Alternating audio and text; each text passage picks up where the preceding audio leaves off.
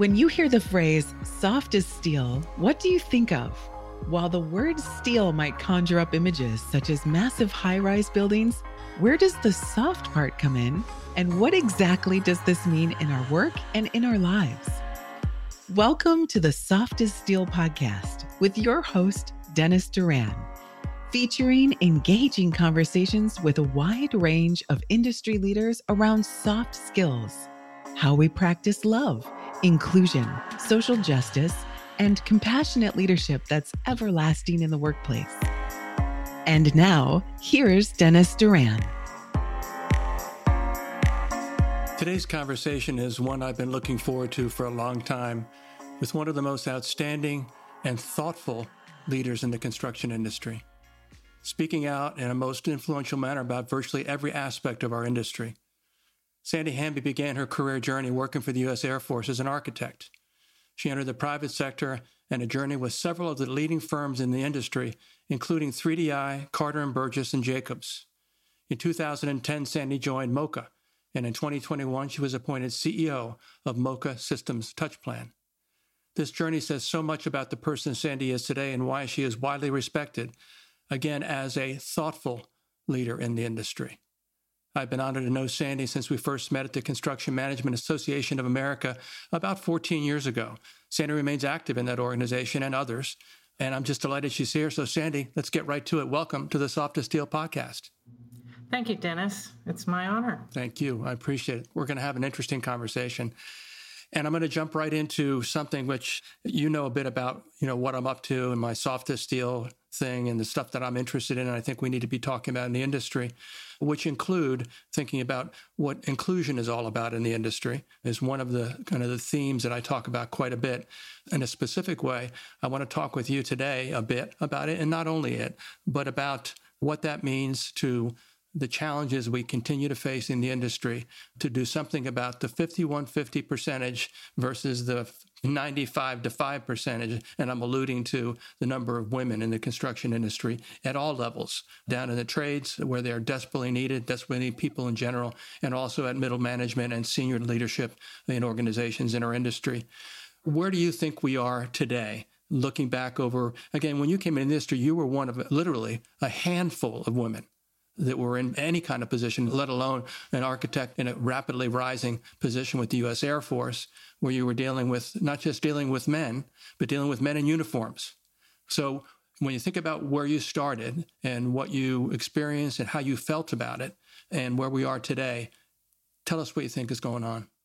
That's a really good question, because when I started, it was fairly challenging. What I learned very quickly is to always ask questions in the environment.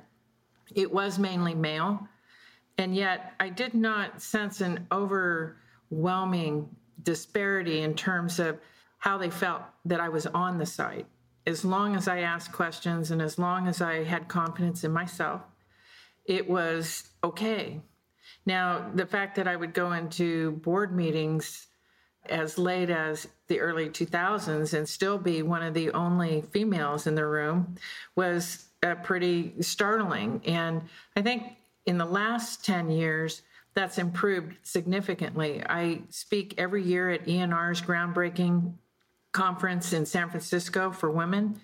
And it's so exciting because the conference is packed and it's full of construction professionals that are all women. Mm-hmm. And so I'd say that over the last 20, 30 years, the improvement in this has been significant. Now, is there more to go? Yes, absolutely. One of my biggest passions is about education. In fact, it's a call to action, so to speak, to help young women in this industry thrive and provide scholarships to them. Construction is often seen as a career path that is what happens when everything else goes wrong. You get in trouble as a high schooler, so, you get to go into construction. And I question that, especially for women. I think it is extremely honorable profession. It's hard. It takes intellectual strength. It takes confidence. It takes all the things that many young women have. And it should be the career of choice, not the default career when you get into trouble. And so I always have a call to action to let people know, parents know, you, me, all of us, that it's an exceptional opportunity for young women today is to get into the construction field. And for the most part, you're fairly welcomed. There's still problems on the site. I talk to young women all the time about disrespect on the site, the challenges faced in that regard. But once again, if you treat people with respect, you have the soft skills that you talk about, Dennis, a lot, and you treat everybody in a fair way, for the most part, you get treated fairly back. Yeah, that's a good assessment. It's funny you mentioned. I've got 4 pillars that I talk about quite a bit.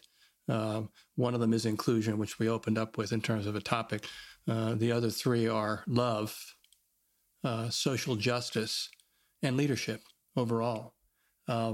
So you just kind of touched on, in a sense, the social justice piece, which deals with the idea of fairness and equality, not discriminating against people, not harassing people, not seeing people just for what they appear to be, which is a challenging task for a lot of people. And as you know, I talk quite a bit about kind of that fundamental thought that in order for individuals in our industry to have an opportunity to pursue a career path, regardless of point of entry, and enjoy some success and maybe a great deal of satisfaction on their growth and progress, they have to first understand themselves. And when you have a few of the granularities around, when I say understand, that's a general thought, but it deals with what a person's sense of themselves is. And also, if they are, to use a big term that's getting talked about, I think, and I'm anxious to hear your thoughts. We talk a lot more about people's personalities or behavioral styles, and also we talk about the lack or the presence of varying degrees of emotional intelligence, which in and of itself is in a sense could be argued that it's being able to understand your emotional intelligence and others is, in a sense, is a skill. But it's something that people aren't necessarily aware of. You talked about young women. I think I've heard you talk, and it might have been on a webinar that I had a chance to view. I enjoyed the way you were talking about the role and responsibility of the industry to tell that story, but to tell it to younger and younger and younger people. Say some more about that. That's exactly right. Oftentimes, you could have a 12-year-old, a 13-year-old, a middle school age child that is affected by parental influence, by society's influence, that when you grow up, you should be a doctor, a lawyer, a dentist, a teacher, et cetera. And construction's not usually in that framework of discussion. And it's upon the industry to do a better job with that. We should be elevating construction, the trades, the electricians, the welders, et cetera, as professionals that the society depends on. Our built environment is very important for everybody. And it's such an honor to be able to work in this industry. And yet, for some reason, it doesn't get elevated at the very early stages when you're setting yourself up for success. Another thing that's really important is to understand that construction is a process that enables everybody to be successful. Oftentimes you see it as those architects over there, or the owner, or change orders, or disputes, or problem resolution. And I suggest to the entire industry that we need to change that perspective, that we enable all participants in the process to be successful. And that starts at a very young age. You have to be able to teach people that, as opposed to, having 15 classes on claims resolution. Focus more on how can you predict things in advance, and how do you work collaboratively together to make everybody successful. And I think, from a profitability standpoint, from a happiness standpoint, from a enjoyment of what you do, if people could just look at it that way, the industry would be better off. Yeah. And I see we're kind of getting a swell of that kind of thinking happening, thanks to what you're doing, and others are actually focusing on that more and more. Don't know if that answered your question, but it did. Kind of skirted both ends of that. Yeah. No, I think it answered it well. What have you? I mean, what on a first-hand basis? What kinds of initiatives or programs have you seen that you think in particular are harbingers of good things to come? But it's very interesting because Moca Systems Inc. is a unique company. It is both a technology, design and construction technology startup environment, as well as regular professional owners rep services. And you know what, Dennis, a lot of people in the industry will say, that's just crazy. Separate the two. And the cultures are different. They're very different. So what have we done? I hired a consultant to come in as a cultural initiative consultant to look at the differences between the two cultures, to look at the behaviors, to look at what's important to the company, and to start breaking down that bifurcation between, oh, I'm a software geek, oh, I'm a services person. And it's been such an interesting experience because we started with training, and then we went into meetings and joint meetings, and this was during COVID too, so it was all on camera. And then we spent the money to bring everybody together and to start breaking down those assumptions people make relative to the two types of industries that we've combined. So why did we combine them in the first place? There might be a question, should you? Well, in that regard, from a cultural perspective as well, as you know, construction is one of the last industries to really adopt technology efficiently. And to go back to what I said about making all participants successful, we believe it takes both technology and services together with an innovative mindset, balanced by making every entity successful that could really change the way the industry thinks. And so I know that sounds pretty fluffy, but what we're talking about is changing the way you plan, that's collaborative, that allows for ownership, that allows for buy-in. We're talking about processes that enable everybody to have a seat at the table and voice concerns, and then establish a framework for decision-making as conflict arises. And once again, that building of respect amongst colleagues is incredibly important. And it's one of the things that at Moca Systems Inc. we will not compromise. And that's respect for your colleagues and respect for the process and the collaborative nature of how somebody may be having a bad day, but how do you turn that into something that could work for everybody? Yeah. Did this work on culture? Did it? What did you learn from it, and did it impact how you conveyed or stated what your core values were as a company? It changed them. First of all, I was shocked at how bifurcated everybody was. Those guys over there, and in fact, in my own language, and I'm the one breaking down the barriers. I would say something that would amplify the divide, not even realizing it, and giving ourselves permission. And I gave people permission to call me out on it, and it was really fun to see because they did it publicly. And I was like, gosh, you're right. Let's not use that phrase anymore. But I was really shocked at how all the cost estimators, it's us.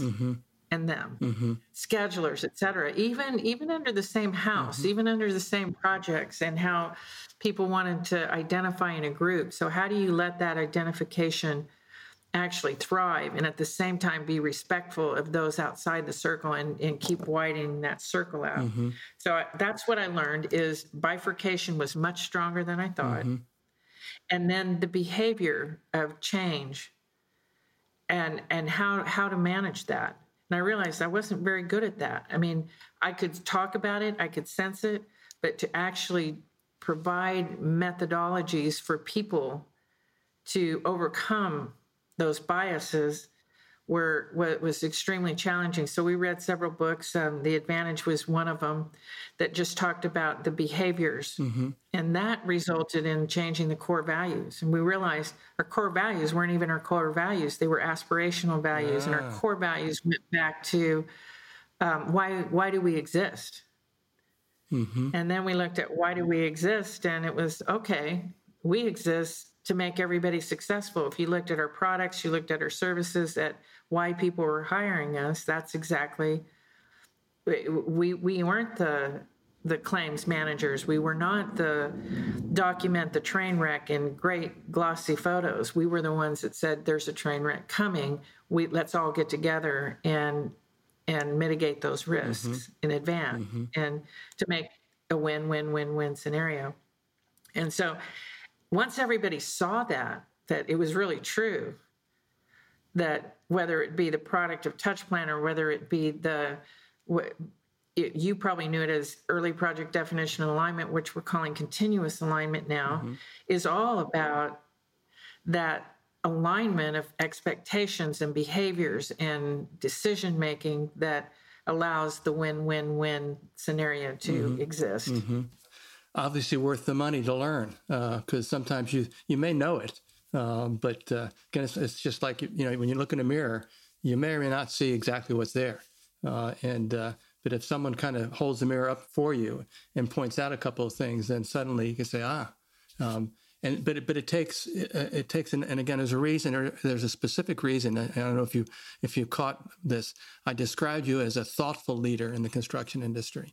And even this conversation illustrates that as I've known you over these 14 years, mostly from a distance. Again, one of the marvelous things about relationships that start out on a good footing is that they can continue even if there's not a frequency of interaction.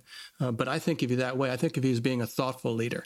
There are a lot of thought leaders which are, they could be visionaries. It could be people that just see what's happening in terms of technique, materials, methods, all that kind of hard skill stuff.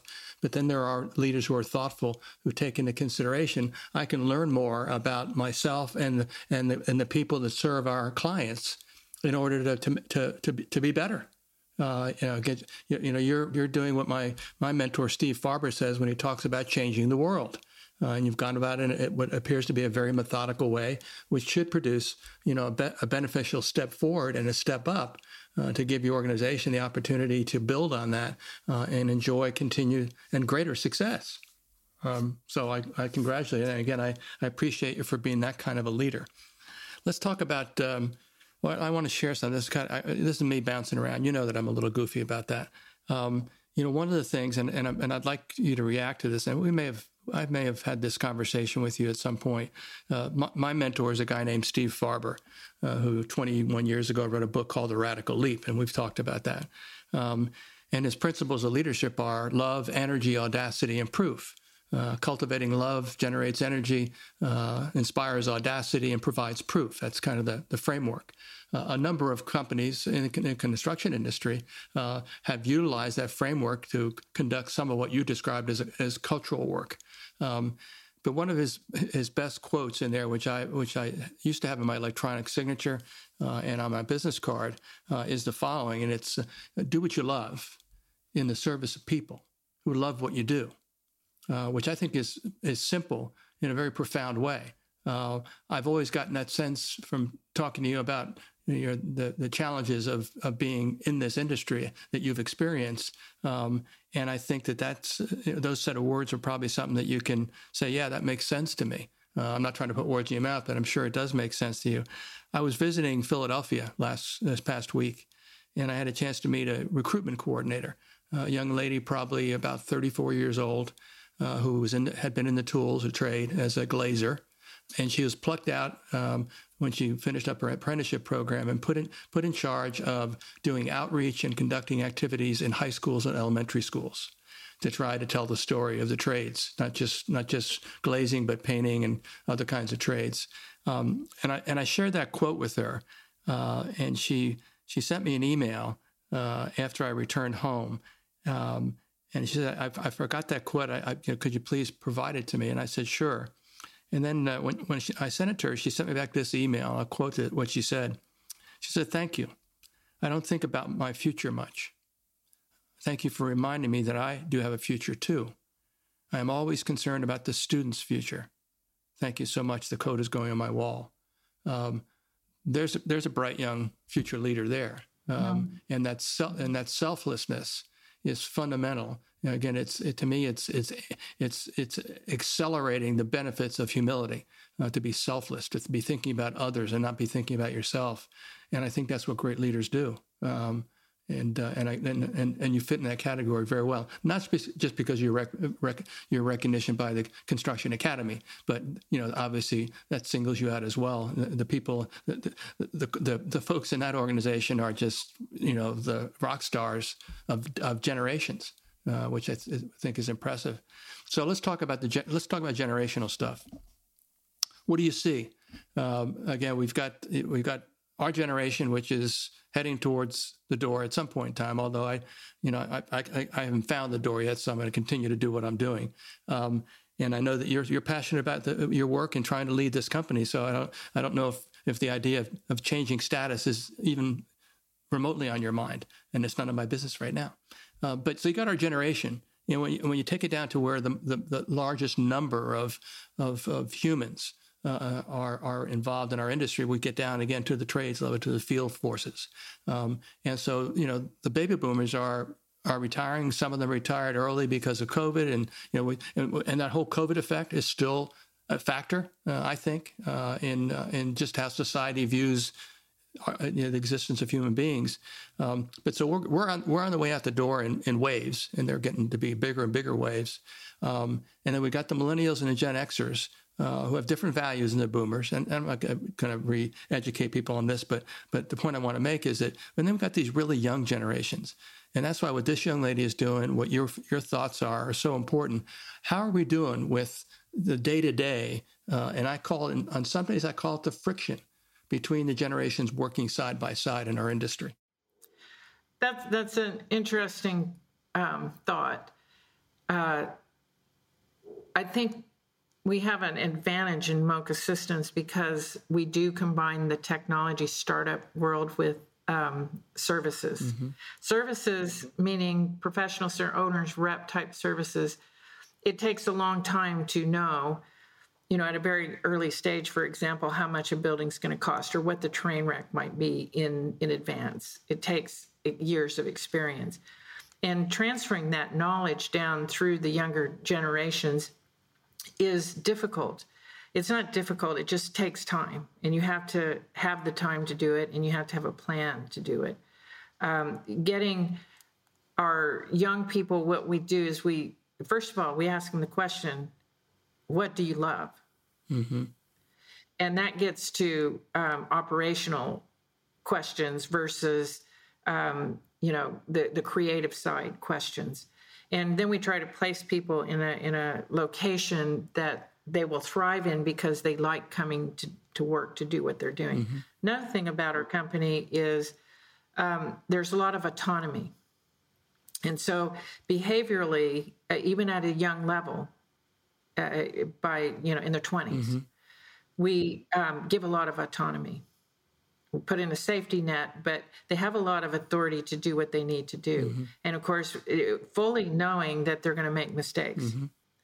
And then having the safety net to share the mistake and to say, well, let's try a different approach next time. It goes to the fear of failure, right? Mm-hmm. That they have permission to make those mistakes and sometimes fail. Then on the software environment, it's a very fast-paced, young perspective that almost gets in reverse, in terms of, oh, you're too old to understand this. you couldn't possibly, keep up with me kind of attitude. So you get, in our company, you have both kind of sentiments happening at the same time. And as we broke down the bifurcation between the units, it was really interesting because a whole new dynamic started to form. And let's just look at one, innovations in our core. So let's look at one thing. What is the effect of AI on our industry? Mm-hmm. And how could we use it beneficially rather than sitting back saying, oh no, it's going to take our jobs away? We're not looking at it that way. We're looking at it as how can we create jobs through the use of this, and what's its potential. Mm-hmm. So we set up a group of volunteers saying, who wants to do some research on this? And it was all ages. It was everybody together. It was services, it was software, it was technology, it was administration or operations people. And we're just at the start of it, so I don't have a result yet for you, but we encourage that kind of, and we spend money on it, Dennis, that innovative thought that takes advantage of gosh, we have from 20 to 90 in our company in age groups. Wow. And how do you facilitate that? Yeah. And yeah, it is interesting, because one person has a flip phone and the other side of the fence, they're coming in with, AutoCAD and BIM and everything's connected and flying drones and robots and everything else. Yeah. It's fun. Yeah, they're carrying what used to occupy an entire floor of a building in their hands, for some of them. So augmented reality. All right. So that, and I think I think that your experience and your company's experience is informative with regards to the kind of the interplay of generations.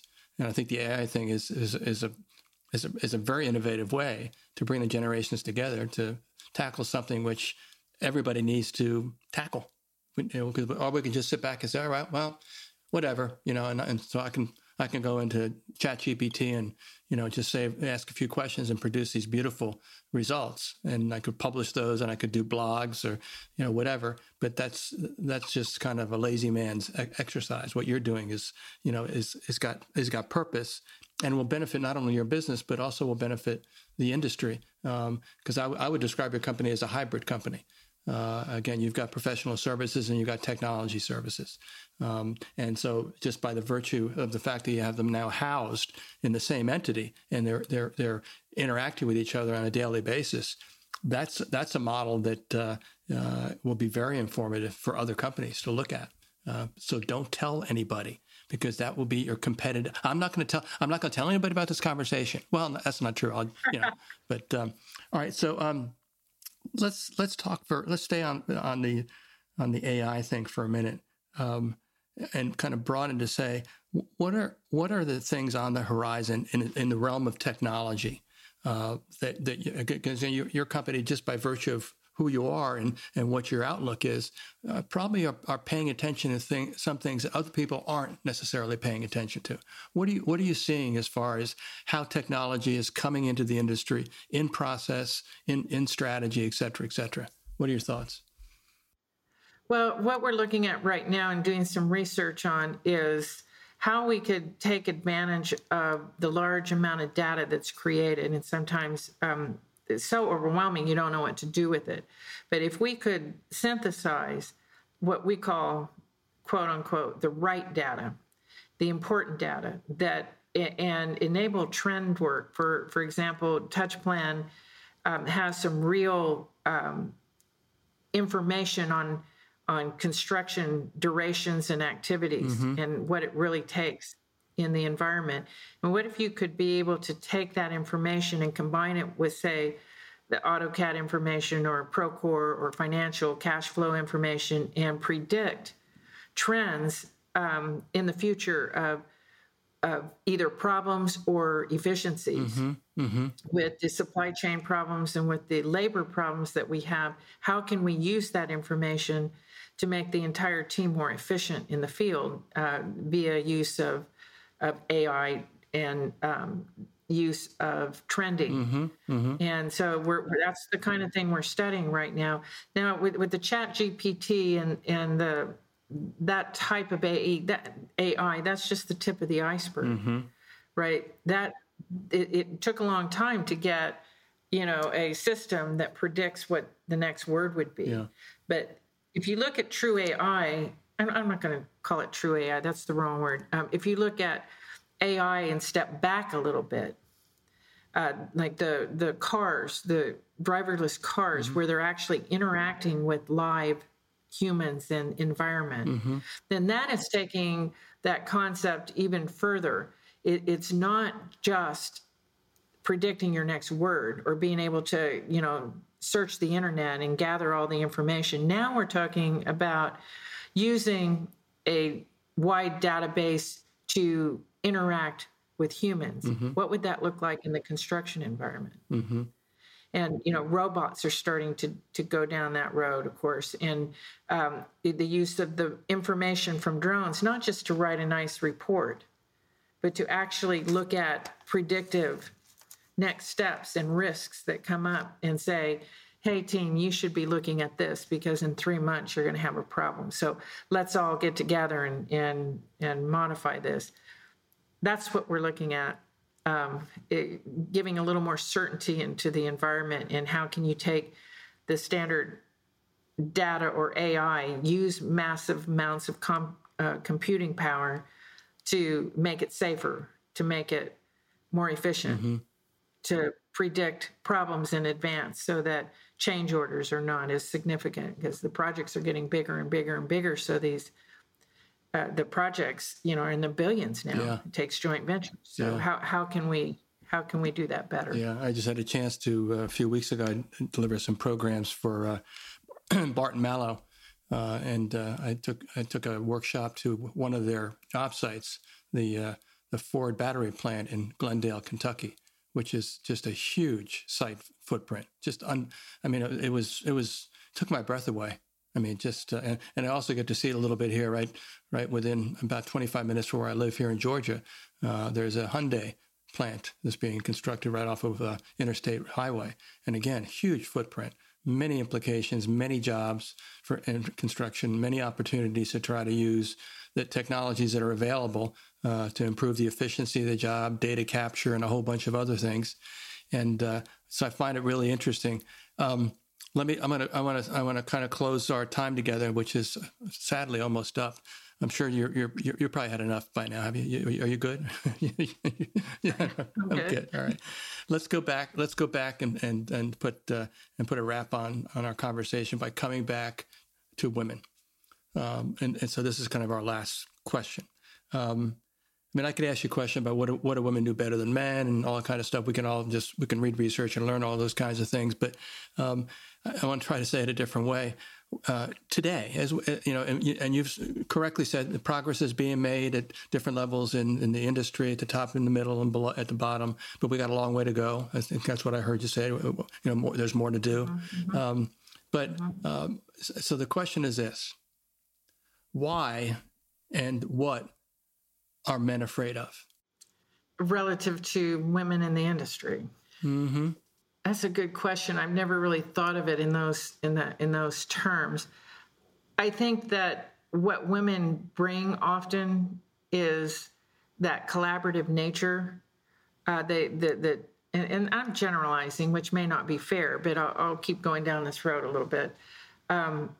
The idea that everyone could be successful, or that it's not a diehard competition, and yet you're in a competitive environment. I get that, but I think that's difficult for men to comprehend in terms of how the industry has always been done.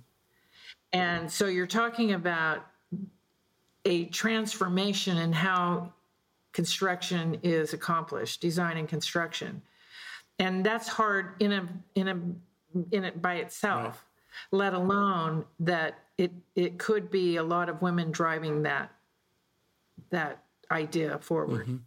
And so if the question was, what causes men to be afraid, I think that might be it, is that they'd have to learn a new process that is not natural or taught. It'll come more natural to the younger generations than it will to the older ones. Yeah, that's a pretty reasoned answer. I would challenge one thought when I asked in a very general way, but what I have in mind is that and I talk a lot about this as you know, I talk about the dynamic of being a person among other people, and our industry talks a lot about collaboration, talks a lot about working on teams, and all those kinds of aspirational thoughts. At least in many places, they're really, you use the word aspirational in slightly different context, but around the same notion. And so, what I think it boils down to is something which is not a gender-related issue at the end of the day, and that is that but it is generational to a certain degree, and that is that if we are not fully confident in a proper way and comfortable with ourselves in the environment we're in, that's a fear-based consideration. Mm-hmm.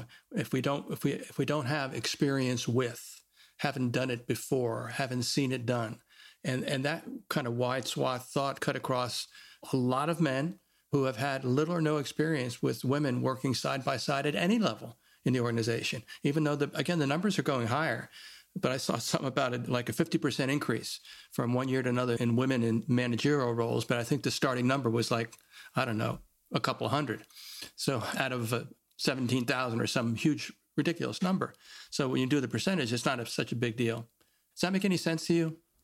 Yeah, it does. And it gets a little bit to the point I was trying to make with when you're changing an environment, it's uncomfortable and the confidence level drops.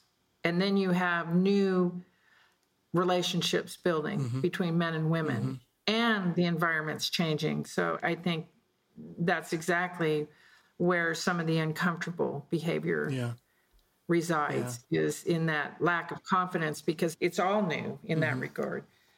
And letting people be comfortable, to your point on soft skills and what you write about in your book, is that there are very effective ways to eliminate that kind of mistrust that builds from something new through soft skills. Yeah.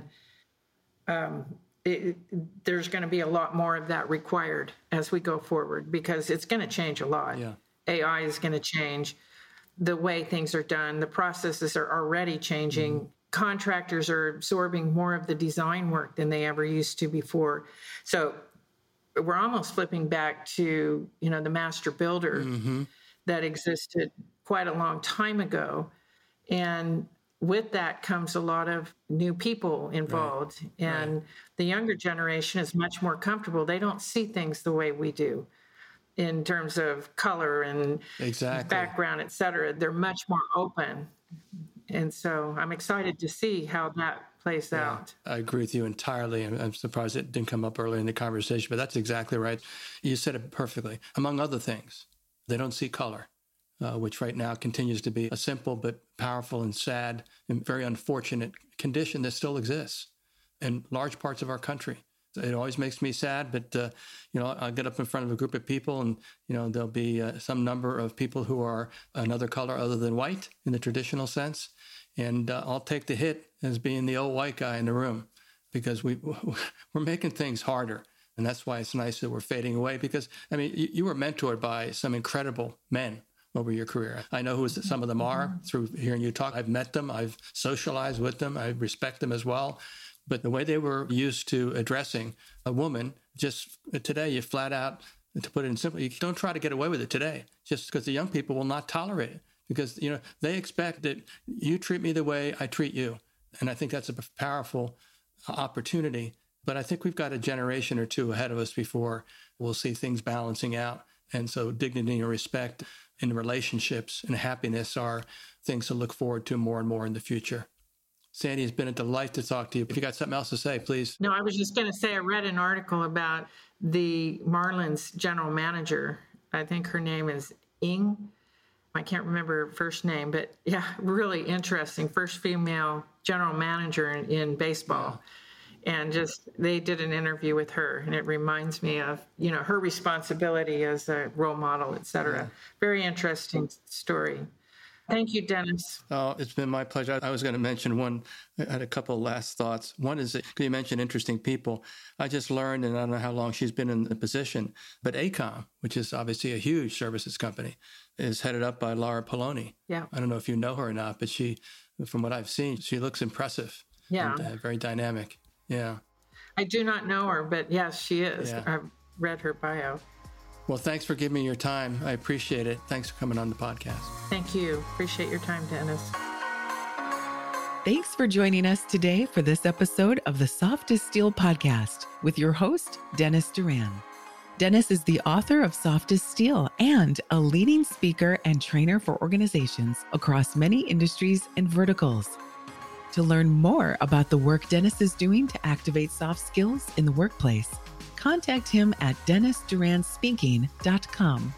Be sure to check out his book, Soft as Steel, on Amazon or wherever books are sold. You can subscribe to this podcast on iTunes or wherever you'd like to get your podcasts. And please remember to share this episode with your friends, colleagues, and anyone you feel would benefit from the conversation. We'll see you next time on the Soft as Steel podcast with Dennis Doran.